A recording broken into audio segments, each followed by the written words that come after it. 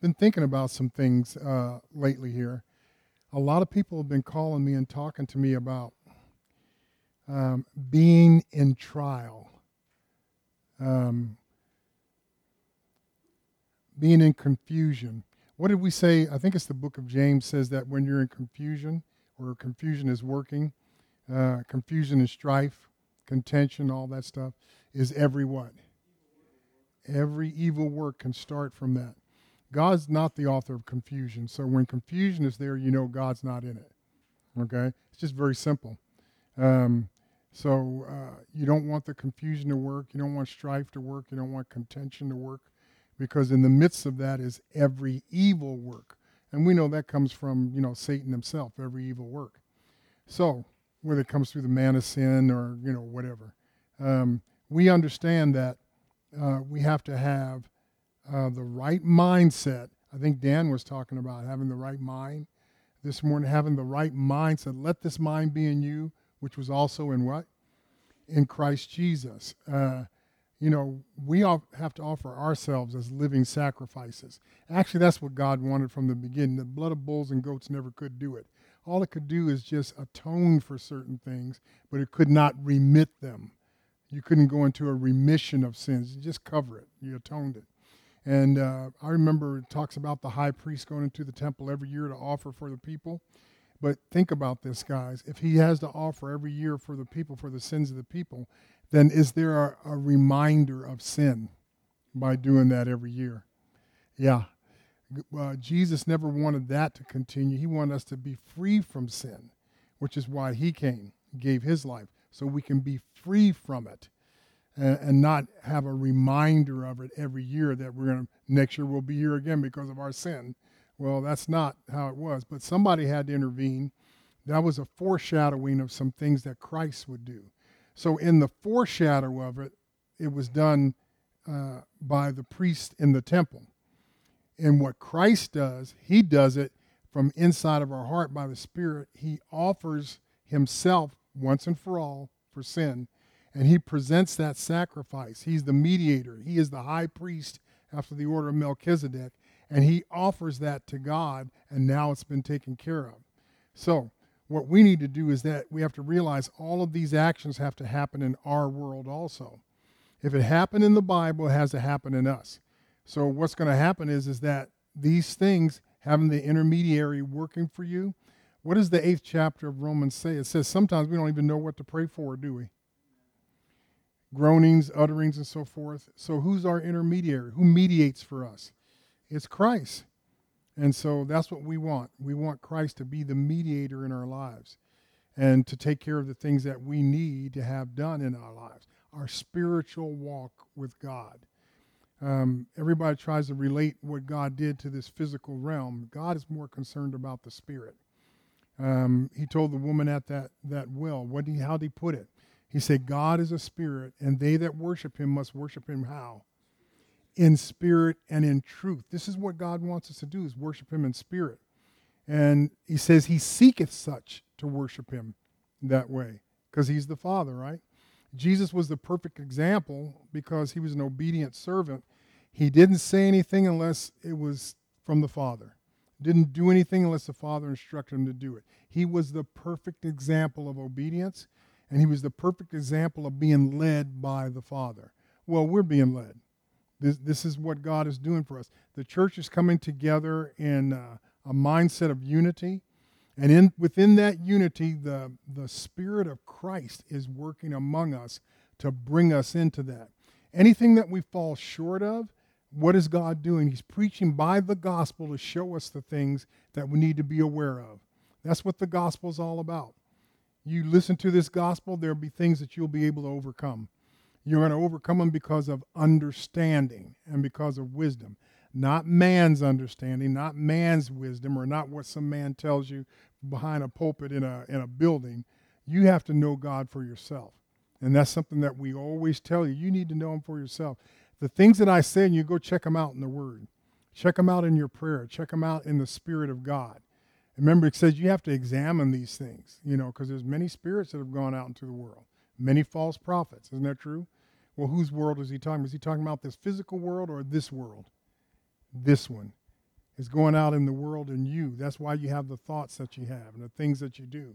Sometimes you manifest things that are not of God. This is your world that's in you. This is the world that God's concerned about.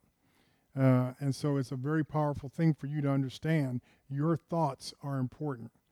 Thoughts and words, they are spirit, whether you realize it or not. Thoughts and words are spirit. So what God is doing, he wants to know what you're thinking and what you're speaking and what you're actually doing.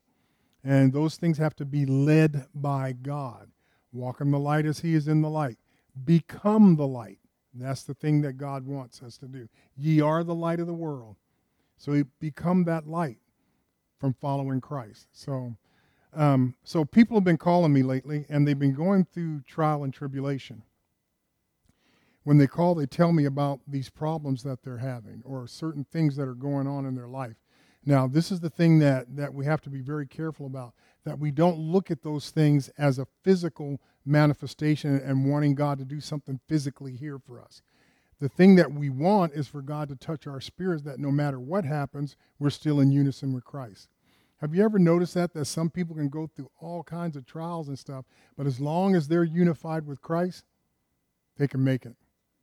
Then there's the person that can't go through them like that. All these things come on them, and they get discouraged or they get distressed, and they can't make it. You see how this works? We all know both types, don't we? So what we have to do is understand that God wants us to understand that these trials serve a purpose. In a lot of churches, you hear people say, well, these things shouldn't happen. I'm just the opposite. Jesus said in, I think it's John 16:33, he says, in the world you shall have tribulation. He's warning us. You're going to have it, period. But be of good cheer, I've overcome the world. That's the key. But some people, I'll say it like this way, some Christians without understanding, they say, oh, you come to Jesus, everything's going to be all right, you'll never have a problem, everything will be hunky-dory. That's a lie, because Jesus told us just the opposite. He said you're going to have tribulation. So even though he said that, he never leaves us alone in it. That's the key. That's the most important thing. And do we have tribulation always? No, it's not 24 hours a day, 7 days a week. But there are going to be times we're going to enter into trial and tribulation. It's just as simple as that. We enter into trouble, things that trouble us, things that happen in our world. So it's very important for you to understand that these things will come. God said he would never take away temptation. Some people say that he does. If you look at the first chapter of James, he does not. He tells us just the opposite again. He says he said you should rejoice in tribulation. Wait a minute. Rejoice in it? Rejoice in the trouble? Rejoice in temptation? Because that's what he's saying. Should we rejoice? How can we get to the point that we can rejoice in that if we understand the will of God? Because those things come actually to test us and prove us. And after being tested and proven, if you can pass the test, guess what happens? You'll rejoice in it. There's not going to be any sadness in that. Now, sometimes we're human here. Sometimes the way we think, if we're not having our mind on Christ, we get worn down by problems. Anybody ever have that? Everybody ever been worn down by problems? I'm talking about worn down because they stay for so long. You know, sometimes that's to us it seems long. Stays like it's so long. And we say, oh my God, when is this going to end and whatever. And then it seems like it goes even longer sometimes. Well, here's the thing that we have to understand. Did Jesus ever leave? Or is he still there with us? Yea, though I walk through the valley of the shadow of death, I will fear no evil, for thou art with me. He doesn't abandon us. He said, I'll never leave you, never forsake you. In another place, he said, I will not leave you comfortless. Can we have comfort in the midst of trial? Yes, we can. It's hard because sometimes we're thinking with our fleshly mind and we lose sight that Jesus is there with us. That's what we lose sight of. So it's me. Oh, there's so much. I don't know if I can take it, all these things. Well, you can take it if you have Christ there with you. If you can get your mind on Christ as opposed to the problem, you will be blessed. Okay? You have to have experiences in God to mature in this. It may be something that God has done for you, and that's one thing you can say, gosh, I remember when God did this. And then the next thing and the next thing. Do you know you mature in faith? You mature even in the trials that you have. You think about this. Paul, and I think it's in Corinthians, talks about all the trials that he had, where he was stoned outside of Lystra. He was beaten 3 times, stripes, 40 save 1, each 3 different times by the Jews. And he was, when he was stoned outside of Lystra, they thought they had killed him, stoned him. He's laying there, then he gets up and walks away. The snake that jumps out of the sticks and latches onto his hand. And the people who knew that snake said, hey, this is two-stepper. Once he gets you, you take a step or two and you're dead, because of the poison. He shook it off into the fire and kept on doing what he was doing. Very important things. There are going to be trials. There are going to be things that are going to tempt us to lose our faith in God. But don't ever lose your faith. Have faith in God. That's what the scripture tells us, right? Have faith in God, because God's going to take us through. God has a master plan. He tried it with Israel. Israel failed. Everything that tried Israel, did they pass the test? Did they prove it when they were out in the wilderness? They failed God every time. There were 10 times in the wilderness that things tried them. They failed all 10 of them. All 10 of them. Now, I want you to think about something. How many things were done to Pharaoh to deliver them out of Egypt? 10. There were 10 plagues, 10, it's the same thing. Do you think maybe they carried some of that with them when they left? Because they never fully left Egypt? So that when God put the proving before them, they failed every time. They murmured against God and so forth. In fact, the New Testament tells us they couldn't enter into the promised land because of what? Unbelief, because they never believed God. Wow. Very powerful thing. So they couldn't enter in because of unbelief. So I'm going to tell you something this morning. There's something that happened to King David, and I think it's a study in how we can last while we're in trial and tribulation, that we can endure as we're going through it. These things are put into the Word of God to help us. Old Testament is great about it, talking about some of the things that happened. You had to have men of God that persevered in the midst of trial. David was one of them. And there was a trial that he was having with Saul. Saul was chasing him all the time to kill him. Always jealous of David. Always wanting to kill him. There's so many different instances. One time that he sent a group of men out to get him because David was supposed to be in a certain forest. When David got word of it, he left. There was a household that he was in. And this is something that's really bad there. I think it was the household of Ahimelech. And David had been there, and Ahimelech had helped him, and so forth, and then him and his men, and then he had taken off. The word got back to Saul. Saul called the whole household in of Ahimelech, except for Abiathar. He didn't come. And they called them all in, and he slew all of them because they helped David. And the guy explained to him before he slew him, he said, hey, isn't he your son-in-law? Isn't he married to your daughter? Is he not one of your great warriors that fought beside you and so forth? The guy's right. Everything he's saying is right. So why would I not help him if he comes to me? But he didn't know the things that were in Saul's mind, how he hated David and how jealous he was of him, how he wanted to kill him, how he sent men out all the time to kill him in different ways. There was a guy named Doeg, D-O-E-G, that had seen David at Ahimelech's place. And David looked at him when he was there, and he didn't trust him. And later on, he's the one that Saul uses to kill all of that household because he was willing to do what Saul said. But he reported that David had been there. This shows you that people that you think that you know, or maybe your friends, may not be the friend that you think they are. May not be. And he went back and reported it to Saul, and then Saul called them all in there, had them all killed. Abiathar, he escaped, and he went to be with David, and he's a priest. I know some of you remember that Abiathar is a priest, and he went to be with David, and so he started traveling with him because the rest of his household had been killed, just because David had been there and had gotten some help. Very powerful stuff that you have. When you have someone that's in a position of authority and they misuse it, can they put a lot of pressure on you? Oh, yeah. How many have ever had a boss that put pressure on you that because he was in the position of authority? Several times, had to work through those things under that pressure of those things. You know what? Because of God, you can make it. Because until God opens up a door for you to go to another place. And you can go, can't you? It's very powerful stuff.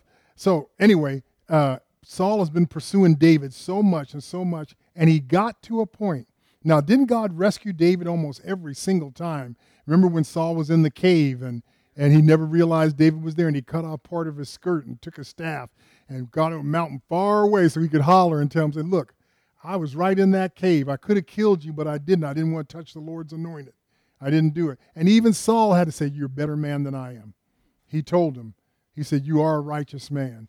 But that didn't stop him from pursuing him. And so many different ways, can't go through all of them, but he kept pursuing David. David got to the point where he actually said this. He said, I'm going to go to the Philistines. Remember, these are the people David slaughtered left and right. Remember he slew Goliath? And then all the other Philistines, people had battles with him. Saul killed his 1,000. David's killed his 10,000s. I mean, he had whipped up on some Philistines. Guess what? He gets tired of what Saul is doing, goes to a Philistine king by the name of Achish, and he talks to him. Now, he's done this before. He went to him the first time, and they said, isn't this David, the one that killed so many of us? And the people gathered together, and they were going to kill David. What did David do? Anybody remember what he did? There you go. He allowed spittle to come down on his beard and started acting like he was crazy and stuff. And the king held back and said, oh, don't bother this man. He's a madman. That we know it's David, but he's a madman. That's how he escaped from under it. He escaped. That was pretty good. He changed his appearance, didn't he? Changed the way he acted. People say nobody ever changes their appearance or anything. David did. He changed to save his life. And he went, and then he got a chance to escape. So, but this is months later, he's coming back again, and now there's a difference. It's not David being by himself. He has 600 faithful men that are with him. His wives, his children, and their wives and their children, all that. And what happens is he goes and he's mercenary. We hear the term mercenary. He was a mercenary, and what he would do for King Achish, he'd go and attack these little villages and stuff, wipe them all out, take all the loot and whatever they had, and he'd come back and give tribute to King Achish. And they did that so good and so often that the king says, you know what, this man has some stuff in him. He has some honor in him and so forth. And Achish came to like David. Now this is a Philistine liking David. And he came to like him. And so they were going to, the story is important. They were fighting with King Saul still. Remember, Saul's still fighting Philistines. And they went up to this place to, I don't know if it was Beersheba or where it was. They were going up to this place to attack Israel.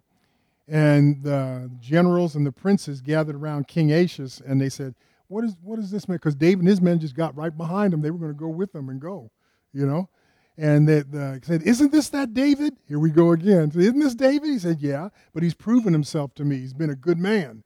There's a lot more to the story, but I'm just telling you that. He's a good man. I trust him. They said, no, he could be somebody that can start a battlement in the rear while we're going forward in the front fighting the Israelites. He said, we don't trust him like King Achish did.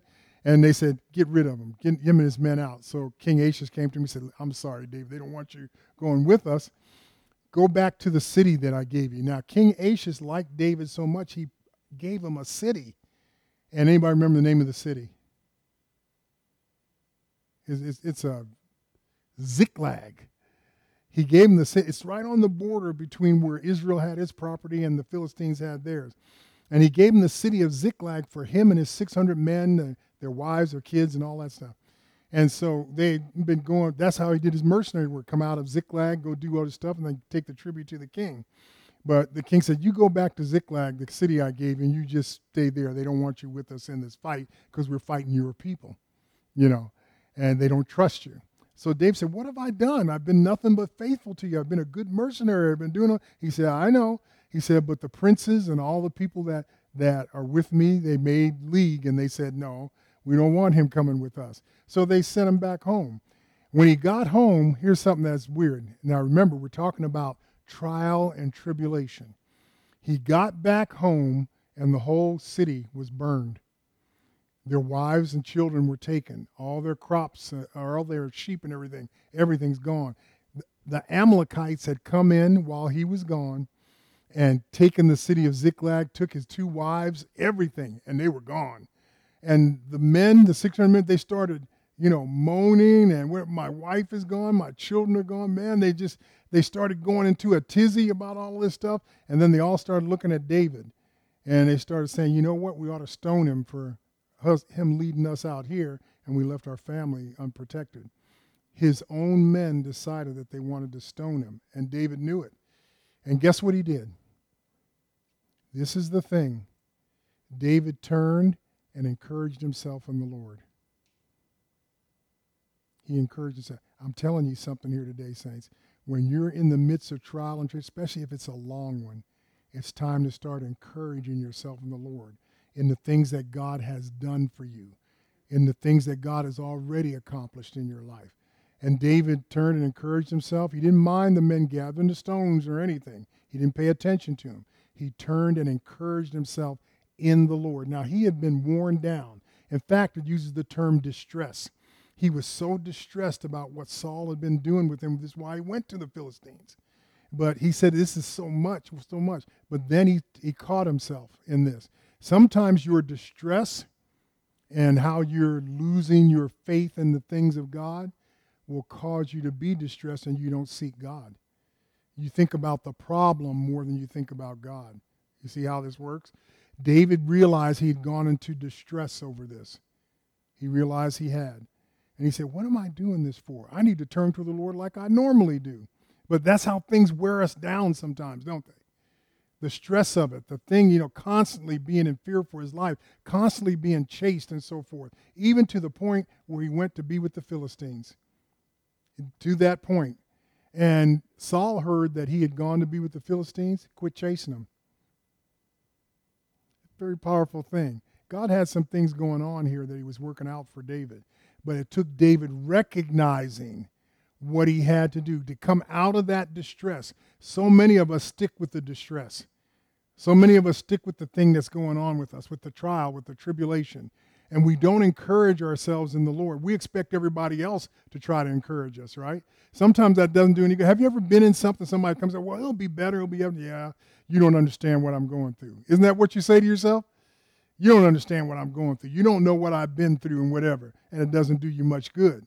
But what if you can encourage yourself because of your relationship with God? That's a big thing, huh? You know God and God knows you. You've had prayers that have been answered. You know things God has rescued you from. You know things God has delivered you from. Why not turn to God again even in that time, even if it's a worse time? What you need to do is don't let the distress get you to the point where you lose your encouragement in God. So David encouraged himself in the Lord. Now, there's something special about David. He's a priest, a king, and a prophet. Most people don't realize he's all of that. He's a priest, a king, and a prophet. And he told Abiathar, he said, go get me the priest's ephod. And he put the ephod on. Now, to you, you would say only priests could do that, but that's what he was. He put the ephod on, and he went and sought the Lord. He said, Lord, shall I go after them? Will we recover everything? Because he doesn't know. He's asking God, will we recover? Will it be good for us? And he has the priest's robe on, and he's praying to God. God answers him, go, you'll recover it all. That would make me feel pretty good, huh? You've lost everything. Your city's been burned. Your wives are gone. Your children are gone. All your flocks, everything's gone. You left and you came back and everything's destroyed. This is what can happen to us in our trials, even to the point that things are destroyed in our life, things that we held precious. Isn't that true? But always remember that God is there. Encourage yourself in the things of God. And he did. He encouraged himself. And God said, you shall recover all. He said, pursue them. And him and his 600 men. Now, I'm going to tell you this ahead of time. There are more Amalekites than him and his 600. I'm telling you that right now. But he pursued them. And they were all camped out in the field. I don't know how long away it was. All the stuff was there. David and his men attacked, killed all of them, got their wives back, got their children back, and got the extra from the Amalekites, the stuff they had. all the stuff that they had been getting, brought all of it back. He recovered it all because God told him, pursue. Be confident. You've encouraged yourself in me, you will get it all back. How many of us, lose wives and children or husbands, and we say, man, should we pursue? Is it any use? God told him, yeah, I'm with you. Pursue. And he got it all back. And they all went back to Ziklag, rebuilt Ziklag, had their city back, did the whole thing, all because in the trial, David realized he had to turn to God again. It was a greater trial. He had never lost his wives before. City burned and all that. That had never happened to him before.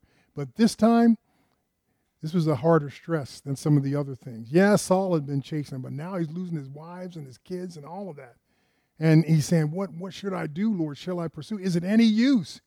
God said, pursue, and you shall recover all. Man, you get a word from God. Can that take you out of discouragement and put you into encouragement? You get a word from God. People can say words to you, but what if you get a word from God? God tells you it's going to be all right. Just like Jesus said, in the world you shall have tribulation, but be of good cheer, I have overcome the world. He said, I'm with you. I'll never leave you comfortless. Isn't that what he told us? We have to remember that when we're in trial, because we are going to have trial. So what does trial serve for us? Do you realize God allows the trial? What's he doing it for? He's proven you. He's proven you whether you're going to believe him or not. He's proven you in the trial. What is Satan there for? What is the man of sin there for? What is the devil there for? What are they to God? They're his servants. They're his servants. God uses them to strengthen you. You look at it the right way, that's what he's doing. People say, oh no, Jesus, don't even let the devil get to me. Don't let the man of sin, I don't want to have anything to take him away. Take him away. Well, you have a useless prayer. You're praying amiss because God is using them. He's using them to prove you. The more you get proved, the greater your faith is going to be in God.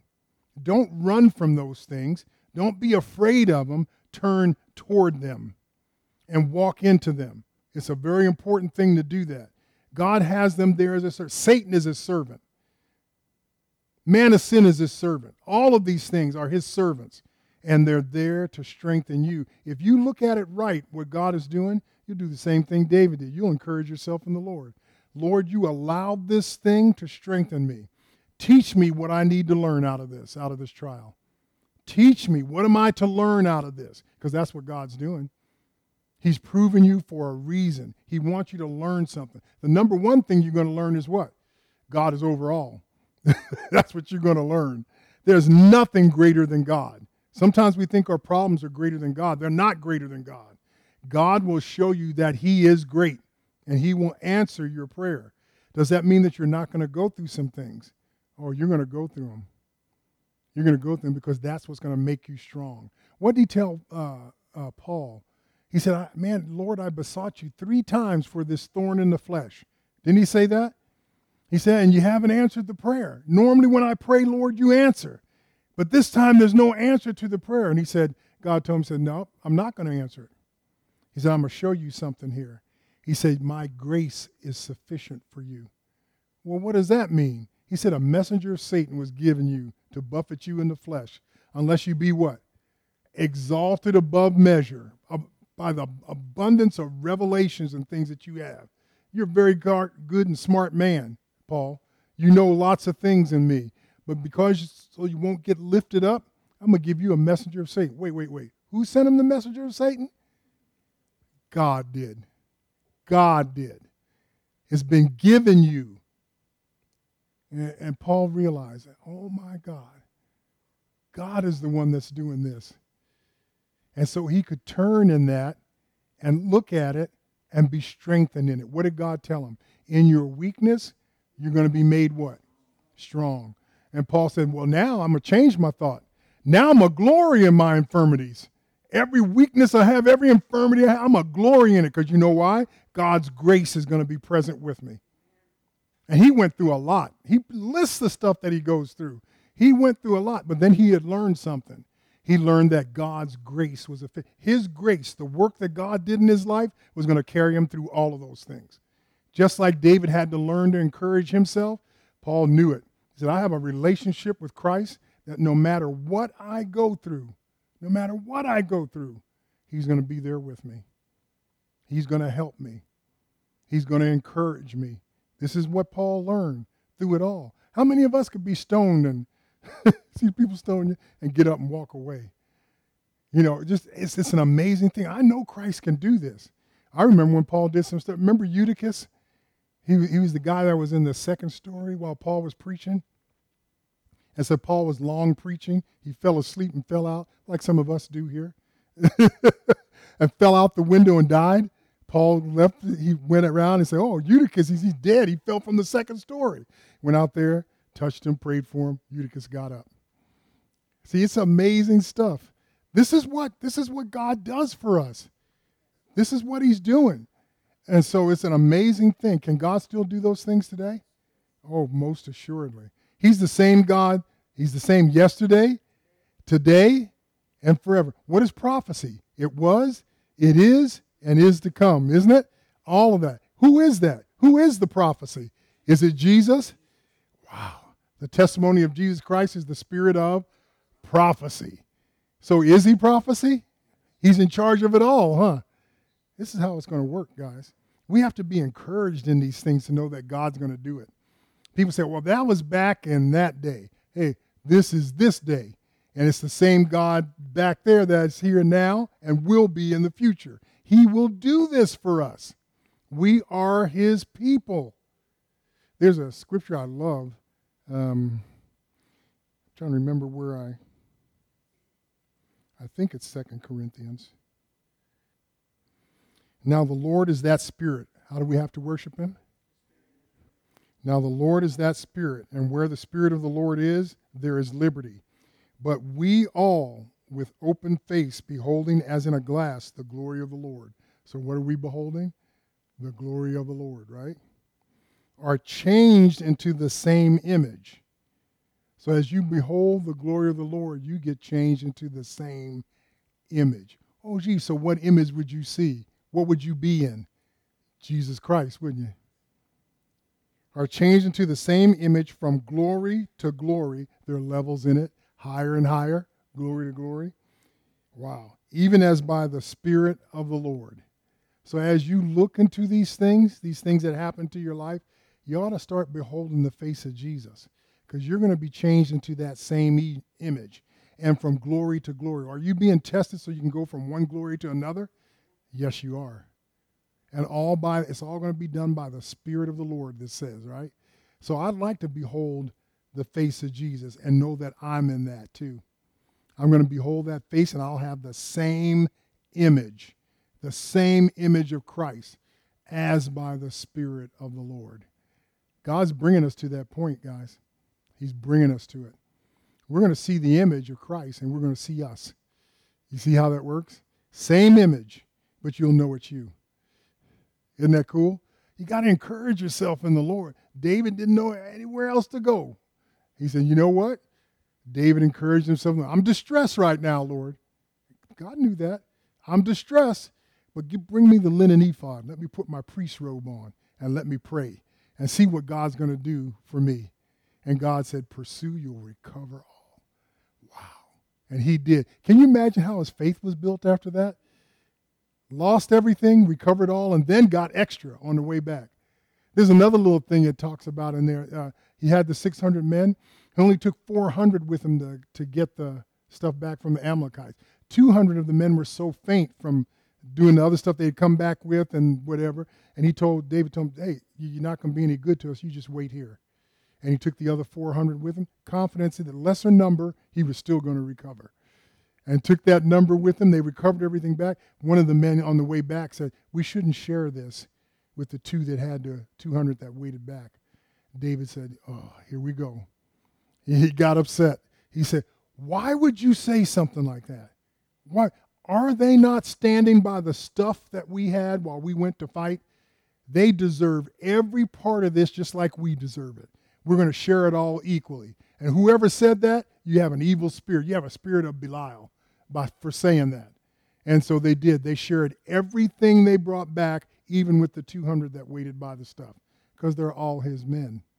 God doesn't differentiate from us that way either. There may be some that can do greater things, but he doesn't forget you that does what you're able to do.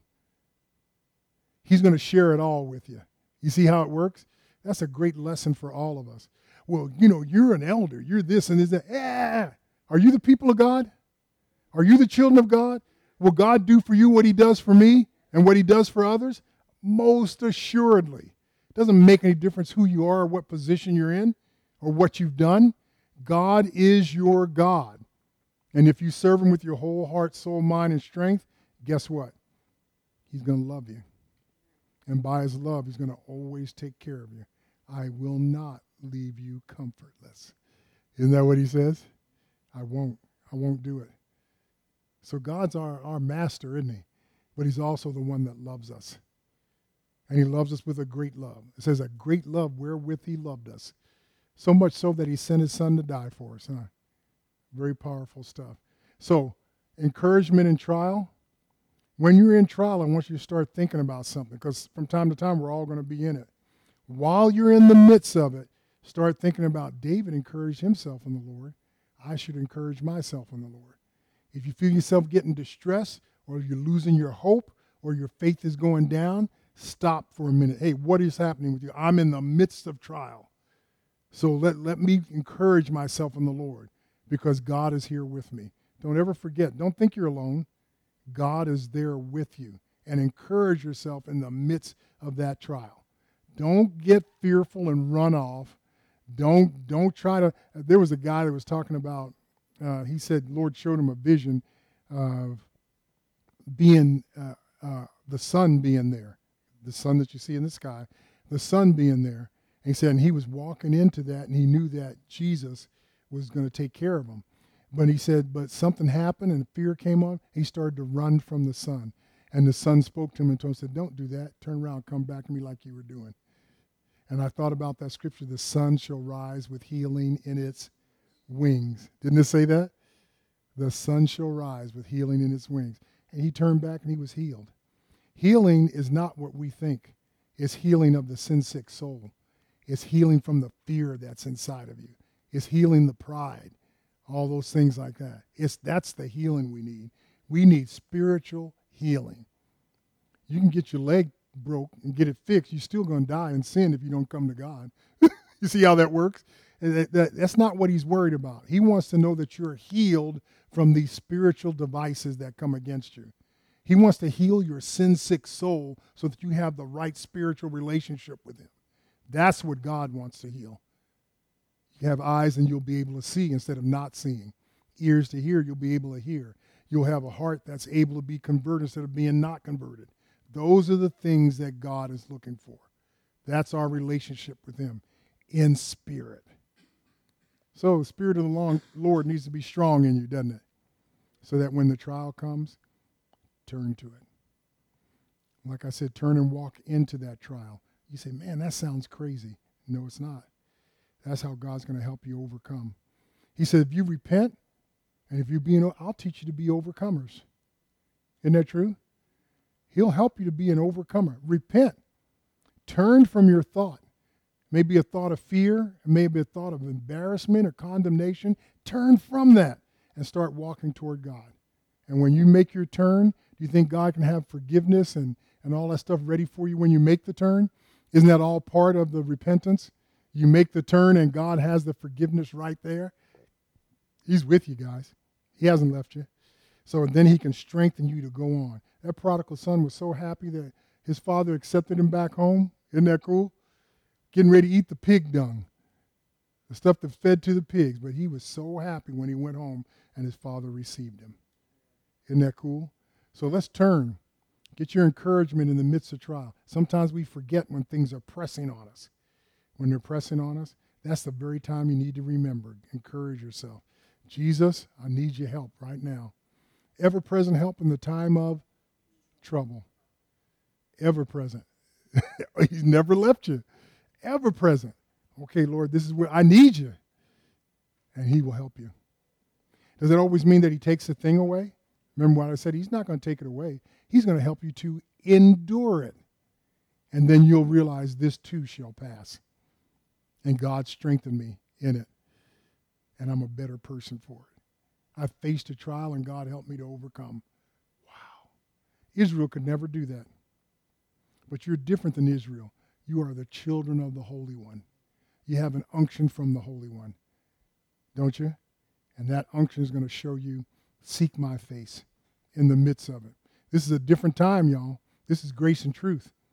This is God working in our day. And Christ is doing his great thing in the midst of us. Isn't that cool? Take heart, because God has some great things in store for you. Anybody got a question for me or a comment about what I said? Go ahead, Seth. I was thinking about what you were saying, and I thought, because when you said that those spirits and those thoughts are there to perform the will of God. They are. They're there to perform the will of God, but it's funny because if the Lord never leaves you nor forsake you, you realize that when you start coming into those things like that, that running into those things is running into Jesus. You really are. Because running away from it, you don't learn anything. We heard the song today that says that we walk by faith and not by sight. So running into those things is not looking at the issue or the problem. It's looking at what Jesus wants to do for you in it. You know, and what the plan he has for you says that in our weaknesses that he is made strong. So it's not really about us or our might. It's what Jesus is going to do for us and what we're going to learn and what we're going to be taught going to that, because we walk by faith and not by sight. So I just thought that was awesome, because those spirits and those things are there to perform the will of God. So if we're in the will of God, we're going to walk like Jesus would walk. Does that mean it won't be scary? It's going to be scary. It may be scary. But does that mean that it may bring a little bit of fear? That's true. Initially, that's how you're going to think. And then you have to come to remembrance of what God is doing and that he's there. We look at that big, huge problem. It's like a monster to us, doesn't it? It's like a big thing we can't overcome. But then God will allow you to see it from the heavenly view, and you'll see that your foot is on that big monster. It was big to you back there, but when you look at it through God's eyes, it's a little something under your feet. Isn't that how it works? We just have to have the right mindset. That's the way it works, Gail, is the right mindset. How we look at things. How do we look at them? And sometimes initially, but then get a hold of yourself. Encourage yourself. Come on, get a hold of yourself and encourage yourself. And you'll know and say, wait a minute, God's still here. God is still here. That's it. Still, people run all the time. They're going to keep running from the trial, and they'll never get strengthened. They'll never get what they need from God. You need to walk into the trial with Christ. Then you'll learn something. God will teach you something every time. Go ahead, Gil. What I was going to say about the encouragement is, and actually I had an incident at work this week, and the interesting result was when I started to not look at the situation the way it was going to happen, but kind of leave my mind like blank, the Lord started filling in the pieces. And I didn't realize that at the time until what you just spoke right now, because there was a thought, then someone came and gave me another thought that said no expectations, and it kind of like made me look at, okay, those were my expectations. This person's saying no expectations, so just let the Lord deal with what he has to deal with in this situation. That's true. We get fooled by our expectations. We expect certain things to happen a certain way. What if God says it's not going to happen that way? What if the enemy comes and you know for sure it's not going to happen that way? Then what are you going to do? Dan spoke about expectations on his last blog. I don't know how many of you read it. There's this expectation of the flesh that thinks things need to work out according to how you think. But what if God says, this is here to test you, and I want to work it out the way according to how I think. And this is here for your benefit, not to hurt you. You see how it works? So your expectation can make you messed up. It can mess you up big time because you expect by the flesh, this thing is going to happen this way. God said, no, I have something else in mind. David had an expectation. He said, he even asked the Lord, said, shall I pursue? Is it going to be any use? What was his expectation? Once God talked to him, he said, oh, now I got another expectation. God said, I'll recover all. But at first he said, is it any use? Should I pursue? You see how this works? We're at the valley of decision all the time. We all are. About whether we're going to make the right decision about things that come into our life. Are you going to make the right decision or the wrong decision? Are you going to make it based on the flesh, or are you going to base it on Christ? Your expectation is not God's expectation. Learn that right off the bat. Your expectation of how things are going to work and do whatever is not God's. You have to seek God and let God show you his expectation in any situation you're in. How many times have we been surprised because we thought things were going to work out one way, they worked out a different way? Oh, that's happened to us so many times. It didn't work out the way I thought, but God worked it out another way. That's powerful, huh? And I'm going to say something coming to me right now. One expectation I had one time, and I thought God needed to rescue me a certain way, this way, and that's the only way it's going to work. Well, I lost what I was so worried about. I actually lost it. It was taken away from me, and then God provided something better. Once I realized, oh my God, my expectation was wrong. Let God do what he's going to do. He always does better than what you think. Let it be his expectation, what he says. And you say, oh, I lost it. It's all is lost. All is gone. No, it wasn't. God provided something better for me over here. I learned a valuable lesson then. I thought all was lost. He provided something better. My expectation would have left me short. God's expectation took me all the way. Isn't that cool? That's the way it works. So don't have any expectation.